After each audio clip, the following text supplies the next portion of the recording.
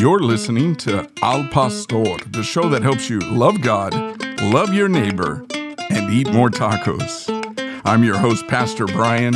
Welcome to the show.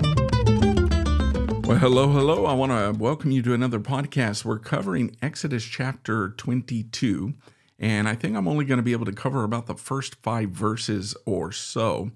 Again, I want to encourage you that we don't brush over these scriptures. What we're seeing is a revelation of the heart of God. The laws that we are reading about, especially in this book of the covenant, right, help us understand what justice demands when people lose their property. Now, at first, these might not seem like, they're not that relevant to my life in the 21st century. These are issues that are not dealt with modern day man. I mean, we're talking about like stolen sheep, lost donkeys, livestock grazing in the wrong field. But just like everything else in the Bible, these laws are useful for teaching, rebuking, correcting, training in righteousness. That's 2 Timothy 3:16. So we need to know what they teach. And then we also need to know how to extract the principles. So this first portion in Exodus 22 helps us to know what to do when someone gets ripped off. These are what is known as property laws, and they deal with with 4 different situations. Now, full disclaimer, the law is not intended to give you every scenario in every case. These are guidelines. Now, if something came up that was just unique, out of the ordinary, and if it stumped the elders, guess what? What did we see established earlier in Exodus? You take it to Moses, and Moses takes it before God, and God is the one that'll supply wisdom. We actually see a case with this with Solomon at one point in his reign. Same things happen with King David and other kings. So let's read the first 4 verses, and then we'll talk just a little bit about them. The Bible says, if a man steals an ox or a sheep and slaughters it or sells it, he shall restore 5 oxen for an ox and 4 sheep for a sheep. If the thief is found breaking in and he is struck so that he dies, there shall be no guilt for his bloodshed. If the sun has risen on him, there shall be guilt for his bloodshed. He shall make full restitution. If he has nothing, then he shall be sold for his theft. If the theft is certainly found alive in his hand, whether it is an ox or a donkey or sheep, he shall restore double. Now, we need to acknowledge first and foremost that these are specific applications of the 8th commandment. What is that? Thou shalt not steal. That's found in Exodus 20:15. To put it another way, they are civil laws based on the moral law. Now, the cases that are mentioned in these verses involve animals, which in the ancient world were people's primary source of wealth. But the biblical principles apply to any kind of property. The Bible assumes that people have a God-given right to own property, which is to do what? To be used for God's glory. Therefore, it is wrong to take it away from them. You know, we are living in an upside-down culture and society right now. Woe to them who call evil good and good evil. I mean, today, crime is not punished. Just yesterday, I got a text. Matt was over at the church, and there was a funeral that was going on, and I guess a transient, I don't even know, I guess we should technically call them unhoused because it's politically incorrect nowadays to say homeless, right? And it's just beyond me. But a transient came banging on the door. There were 2 people that were trespassing across the street at the abandoned funeral home. They were inside. So this is trespassing, most likely. What were they in there doing? Yes, I know I'm jumping to conclusions, right? But that would be a really good place if you were to go in there and get high. You would say, well, how do you know, Pastor? Are they all on drugs? Listen, we're not going to get into a debate at the moment, but there's a lot that's going on, folks. Even when I drove up to the church, there was a transient behind the dumpster hiding. He jumped out and booked it. What was he doing? He was running away with a pipe. He needed somewhere to kind of hide for cover so he could do his drugs. Now, what did the cops do? The cops showed up, had guns drawn, and just basically told the guys to leave. And I'm sitting there and I'm thinking, they are impotent. Now, it's not the police officer's fault, so please don't misunderstand me. It is just that the police officers have now been handcuffed. They cannot enforce or apply common sense laws. Number one, you had some folks that were trespassing, so they're there. They're there illegally. Is there anything going to be done about that? Well, I guess in times past, there would be some kind of penalty for trespassing. Number two, I can almost guarantee you that there was something on them, or they were engaging in some illicit activities on the inside. Used to be that if you had just a little bit of a particular drug on you, guess what's going to happen? You're gonna get locked up, right? Now what is it? Well, we can't do anything. We need to rehabilitate them. And we have become so lost, and I'm even just a little apprehensive of even using the word woke, because I don't like the way that it's used all the time. But we have become so progressive in our thinking that literally our culture and society is deteriorating at a rapid rate. What does that have to do with what we're reading? What we're reading is God's ideal and God's standards. And so when these get reversed, we're in trouble. So what do you do, or what is it supposed to look like in a culture and a society if something gets stolen, right? What's the law today in California? You can walk into just about anywhere. If it's under $900, you can't do anything. Now we're seeing employees that are getting fired for trying to apprehend a thief. You're not even allowed to say anything to them. You just let them go on by. So you could, in theory, well, I shouldn't say in theory, this is happening. You can walk into a store, fill up a shopping cart, and literally walk out. And if a store employee tries to do something, guess who's going to get in trouble? That store employee. Crazy. And if you think I'm making this up, I'm not. I am not. So, again, God's standard. What happens if something gets stolen? In the case of theft, the victim of the theft would be compensated. Now, the amount would depend on what was stolen and what happened to it afterward. So, for example, in verse number 1, if a man steals an ox or a sheep and slaughters it or sells it, he shall restore 5 oxen for an ox and 4 sheep for a sheep. Now, I want you to think about this because we're going to extract the principle. A man's ox was the most valuable tool of his trade. It would take years to train a good ox, and its loss would be very, very hard to replace. Now, I want you to bring this into our world today. Imagine that if there is a mechanic or a construction worker, and he had his truck loaded up with the tools that he knew and used. I mean, we're talking like, drills and saws and maybe a welder, whatever it is. Now, would it be an inconvenience if it got stolen? Sure. If it's insured, they would call the insurance and say, I need this all replaced. But what's the big deal about that? Most of a man's tools get broken in. They might not be the best looking. They might not be the most pretty. But most people, if they're construction or mechanics, they might not want the best, new, shiniest, flashy tool. They've got something that they've used day in and day out. They've used this drill. They understand how it works, how it feels, the weight. I mean, they've gotten used with muscle memory, just, all those. Yeah, there's my little sound effects, right? They would prefer to have the tools that they're used to. And so imagine when you have spent your time and your energy with this particular ox, and you knew its language, you knew its characteristics. I mean, you're out there in the field with this thing, and you know when it strays to the left, what you got to do. You got to get its attention, get it going, looking straight ahead. So this is not just a 1-to-1 ratio here. And then, so this is why the Bible has 1 ox for 5 ox. There has to be some restoration. The same idea applies today. Now, of course, there would be less compensation that would be required if the animal was still found alive. That's found in verse number 4. It says, if the theft is certainly found alive in his hand, whether it's an ox or a donkey or a sheep, he shall restore double. Well, why would it be double and why not four, right? Well, number one, let's say it took a week or two to get that ox. You've lost out on your production. You've lost out on your livelihood. You haven't been able to go to work. You haven't been able to do your job.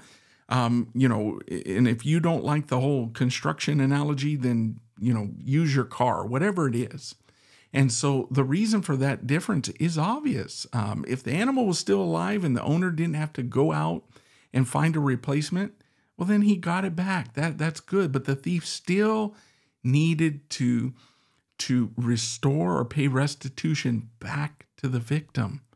And so, according to God's law, he had to give back what was stolen plus some extra. Now, the laws about theft also include instructions about breaking and entering, right? So what do we have? We have it in verse number 2. So if a thief is caught and he's caught breaking in, and if he gets struck so that he dies, the person that strikes him is not guilty of bloodshed, in other words, of murder. But if it happens after sunrise, which goes into verse number 3, it says he is guilty of bloodshed. Now, there's some difference of opinions on this, but some scholars think that this law is, some throw an indictment out there. They say, well, this is out of place because it doesn't have anything to do with compensation. But listen, it does have to do with the act of theft. So this is actually a good place for it, just as good as any other place. Now, most buildings or homes back then were made of mud bricks. So if a thief wanted to break into somebody's house, he just went right through the wall. Now, if somebody tried to do this in the middle of the night and a homeowner became aware of it, they had the right to defend their property. Now, there was no telling what the intruder's intentions was or how heavily they were armed, and the homeowner didn't have time to ask questions. They had to defend themselves. And if the thief happened to get killed in the process, the homeowner would not be charged with murder. Now, the situation would be different in broad daylight. If a criminal walked in during the daytime, he couldn't just be killed outright, like no questions asked. That's kind of what they do in Texas, right? Isn't everything? I'm teasing. I don't know if that's what they do, but I think that's the way we think. Like, man, in Texas, they'll just shoot you right there. Now, presumably, the homeowner would be able to see if it was a murderer, like is this like a terrorist, or is it just somebody that's trying to steal something? Now, because this would be in the daylight, they were to be apprehended and then brought before the proper authorities. So, in other words, the law of God did not allow to, I guess what we would call it today, vigilante justice, right? Even thieves had a right to live. Now, we see another legal category in Exodus 22, and this involves a case of negligence that would lead to the loss of property. So let's read it. It's verses 5 and 6. It says, if a man causes a field or a vineyard to be grazed and lets loose his animal, and it feeds in another man's field, he shall make restitution from the best of his own field and the best of his own vineyard. If a fire breaks out and catches in thorns so that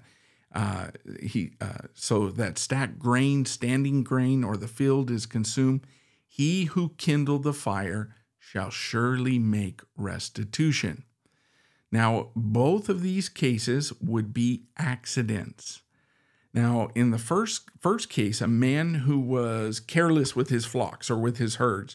Understand, there's no barbed wire back in those days. There's no really sort of fencing, so it'd be hard for people to keep their animals, where they belong. Sometimes livestock would wander into a neighbor's field and just help themselves to the neighbor's grass. Grass or what fed the livestock would be a very, very precious resource in the ancient Near East. When this happened, it wasn't enough to say, hey, neighbor, sorry, that was an accident. What would be the right thing to do? The right thing to do would be to make restitution by allowing the neighbor's animals to eat your own best part of your land. And even if it was an accident, God's justice required things to work out for your neighbor. So this is what it means to love God and to love your neighbor. Now, the same is true in the case of a wildfire. This also, believe it or not, was actually common. Farmers, even today, they still practice this. Farmers set their fields on fire to clear the ground. But there would always be a danger that there would be something along the edge of the field that could, a wind could pick it up or could blow a spark into somebody else's field, and then the neighbor's field catches fire as well. Now, this is not a case of arson. The man who starts the fire never intended for it to spread, so this is completely accidental. Now, whether or not it was a careless act of negligence or like I said, just a gust of wind, the actions have an indirect consequence to the harming of your neighbor. So according to the law of God, the man who started the fire had to make restitution for whatever his neighbor lost. Legal liability is a biblical principle, even in the case of an accident. So God expects us to take full responsibility for our actions, whether we intended to damage someone's property or not. Now, here's the last thing that I'm going to deal with in here, and this is found in verse number 3. And so this is about a thief that gets caught, and if he is to make full restitution and he's not able to, the end of verse number 3 says, then he shall be sold for his theft. That means he would be entered into slavery. This is God's gracious way. What is slavery? If you haven't listened to the previous podcast, then you're not going to be able to keep up with what I'm about to tell you. Slavery was God's form of rehabilitation. It was God's form of discipleship. So presumably the thief would go into slavery with a family that we would call the covenant people of God. This family has made a full determination to follow God's ways, God's law, and to honor him and to put him first. And so this thief would go in and live with this family. They would serve the family. The thief would learn a trade. They would learn how to make a proper living for themselves so that they could be good members, productive members of society. But more importantly, they would learn some spiritual principles as well. It would be what we would call discipleship. So imagine the graciousness and the goodness of God of saying, I'm going to place you in a good, godly family. That's where I'm going to put you, and you're going to learn Torah. This family wakes up every day, and they do Deuteronomy 6, right? God's law is always before them, morning and evening and all along the way. When you're out plowing the field and when you're out harvesting, they're going to be talking about God and what he did for Abraham, Isaac, and Jacob. They're going to be talking about Adam and Eve, all of the events up to that point, right? And so you're going to be inundated with discipleship, but you're also going to learn a skill. You're going to learn a trade. You're going to learn how to live, and you're going to learn to be able to take that responsibility onto yourself so that this doesn't happen again. This is the purpose of saying they will be sold for their theft. And so that individual is going to earn an honest wage. It's not slave labor. They're going to earn a wage so that they can do what? Pay the full restitution. So let's say that the thief got caught and he got caught stealing an ox. Well, he's going to have to pay double for it if the ox was found alive. Now, if he went and killed it, he's going to be in a little bit bigger trouble. However, he's going to have to work at least 6 years, and then he's going to be able to have an opportunity to go free. But again, in this case, this is a restorative picture. So we cannot think of slavery as the same kind of slavery in Egypt. This is why God's starting place is with servitude. So what would be some of the reasons that people would be into slavery? It would be that they cannot pay their debts, or they were atoning for sin because they couldn't make restitution. I mentioned that in one of the previous podcasts as far as one of the reasons. So this is really, really just a testimony of the goodness of God. And you know what? This is what we need today. we still, I believe we live in the greatest country in America. How long will we be the greatest country? I said greatest country in America. Greatest country in the world, right? We are. We are the greatest country in the world. At least that's my belief. How long are we going to be that? I don't know, folks. I don't know. Things are deteriorating at a rapid rate. Our system is completely corrupt. Our system is broken. This was God's ideal standard. Can you imagine that today, getting a call from the church? Hey, we just locked up Joe Blow over here, and yeah, he got caught stealing a car. They already chopped it up and sold the tires and sold all the parts. And so, yeah, would you like to pick him up? Come down here, Arvin Assembly, pick him up. Well, what are we going to do with him, right? We get together and we say, well, for the next 6 years, he's going to work. Doing what? He's going to work. He's going to learn a skill. He's going to learn a trade. He's going to learn how to make an honest living. He's going to learn what?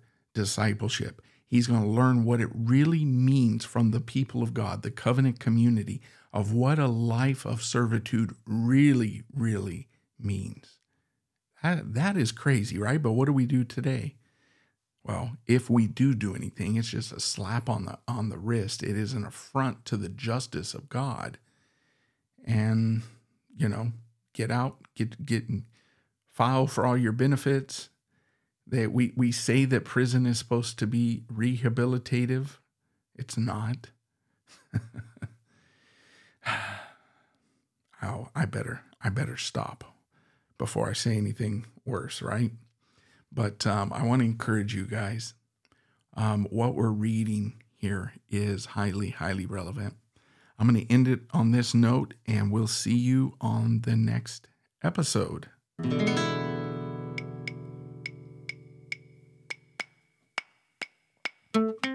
Thank you for listening to Al Pastor with Brian Overturf.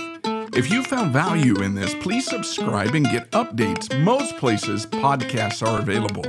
We're right here on Anchor FM through Spotify, also on Apple Podcasts, Google Podcasts, Amazon, and iHeartRadio. I hope you'll tune in for the next episode. Until then, we'll see you later.